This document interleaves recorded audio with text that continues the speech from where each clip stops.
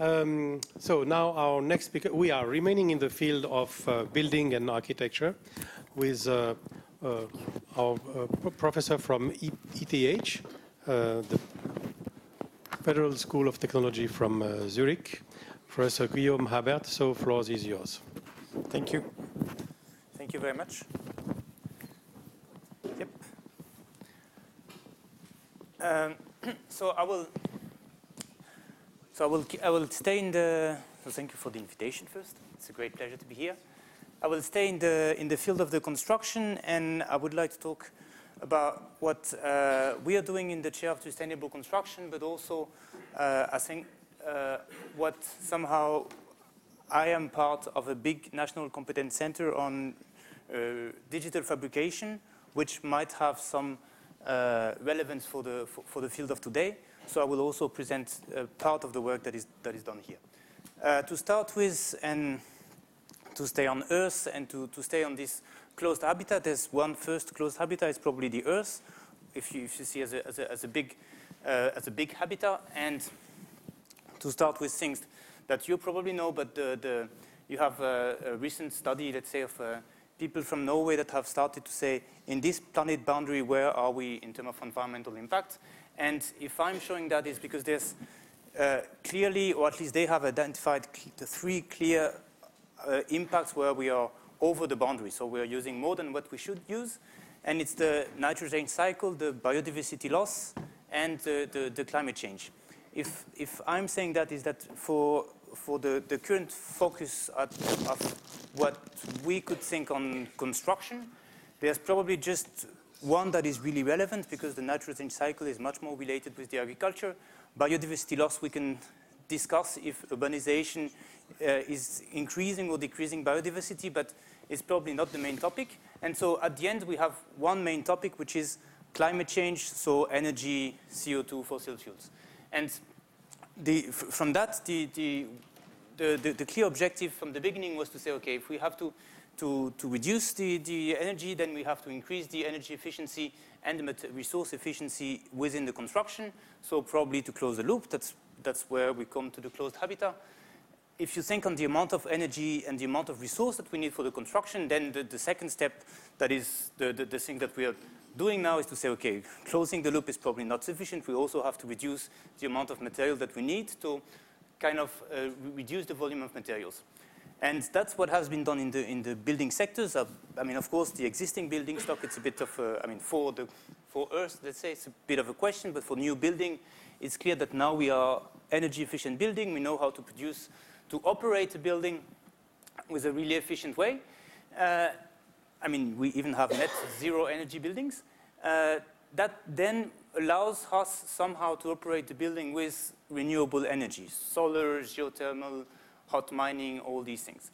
But the remaining question, and where I would like to focus, is the building materials. So how do we build them? And then there's a slight difference in terms of energy efficiency in this, because, and I will introduce briefly the question, but thinking about renewable and non-renewable energy might not completely make sense, or it might be at least more interesting to think about stock energy and flow energy.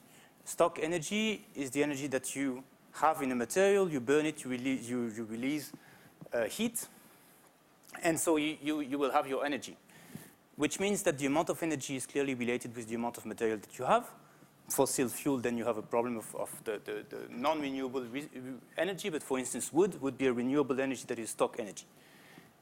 And the power, so the amount of energy that you can release in a certain amount of time, would be kind of unlimited or just limited by the amount of material that you put in your engine. Flow energy, at the contrary, which are clearly the renewable energy that we are talking, solar, water, air.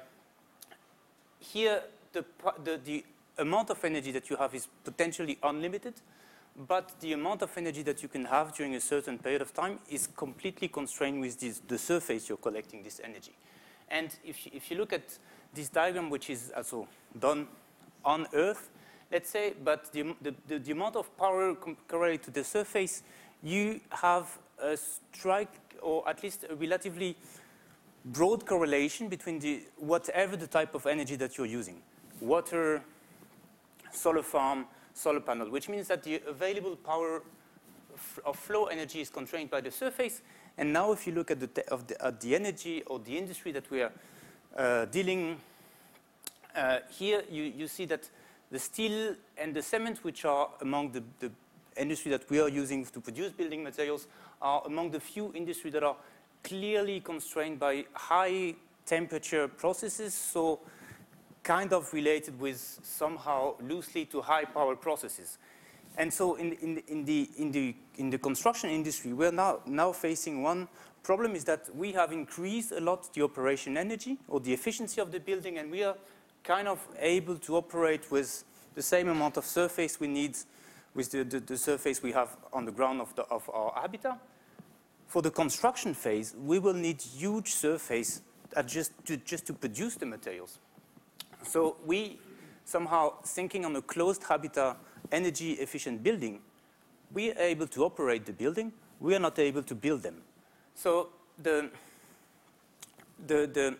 question that comes somehow is to say, if on this specific space we need to build the building with the amount of land that we have, we don't need only to reduce the amount of material that we use or to reduce the energy, we also clearly need to slow the process, so to use low power process to build the materials and also to assemble the materials. And on Earth, then there's a big problem if you want to be cost effective, so that you don't use, which means for us, don't use too much people, because that's the real resource that costs a lot in the construction. So kind of be still relatively fast in the construction and without using too much industrialized materials that will require high power energy. So how do you speed up, let's say, vernacular architecture, which use low power processes, without increasing the embodied power of the material?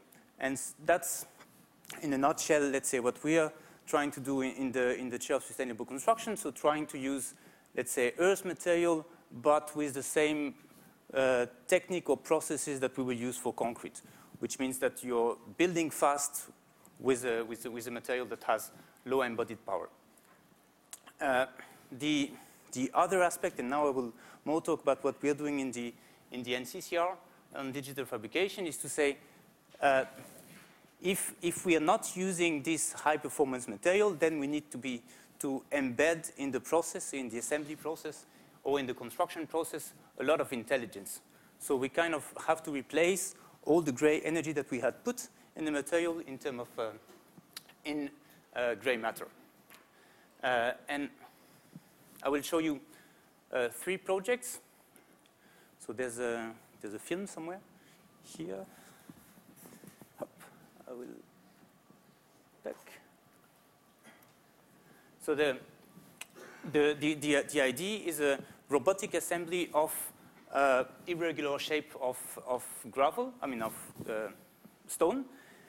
The robot will have to scan the different stone, analyze what would be the perfect match between the different stone, and be able to assemble them to keep the gravity and all the stones stand together. So this is done by a collaboration between the architecture chair of Color and Gramazio and the robotic autonomous lab of the robotic department. This could potentially be used also on outside of the Earth. The idea to use it is more to use on how do you use on demolition waste where you have irregular concrete rubble. Could you assemble this demolition waste in an efficient way, so without having to crush them again, bind them again with the cement to build again some structure. Another work would be to say, if you can build with robots and that potentially you don't want to have human intervening in the process, you want also that the robots are being able to collaborate together and in order to assemble the different elements in a free-form space. So that's, again, another project that is done mainly with the chair of Koller and Gramazio for assembling tetrahedral in a free space, which could give some nice architecture form, but potentially also living labs or living structure at one moment. And the last process that is probably the most advanced in the realization is to be able to use the mesh that a robot will build to actually fill the material inside. So here we are using concrete, but potentially you could use other material. You see that the robot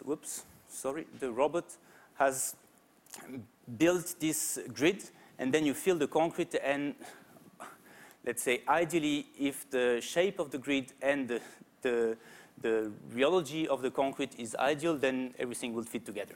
You see that there's still a bit of research to be done, but we are aiming to build one wall like this in the nest, which is a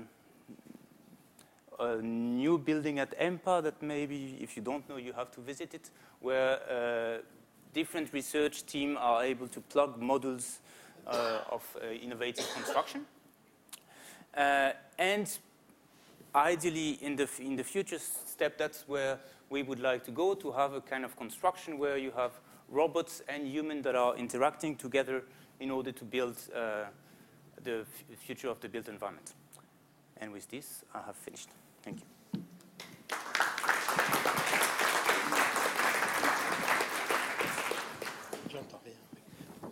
Thank you very much. We'll take one question,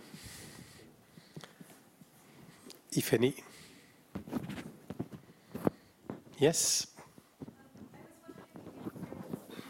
Wait.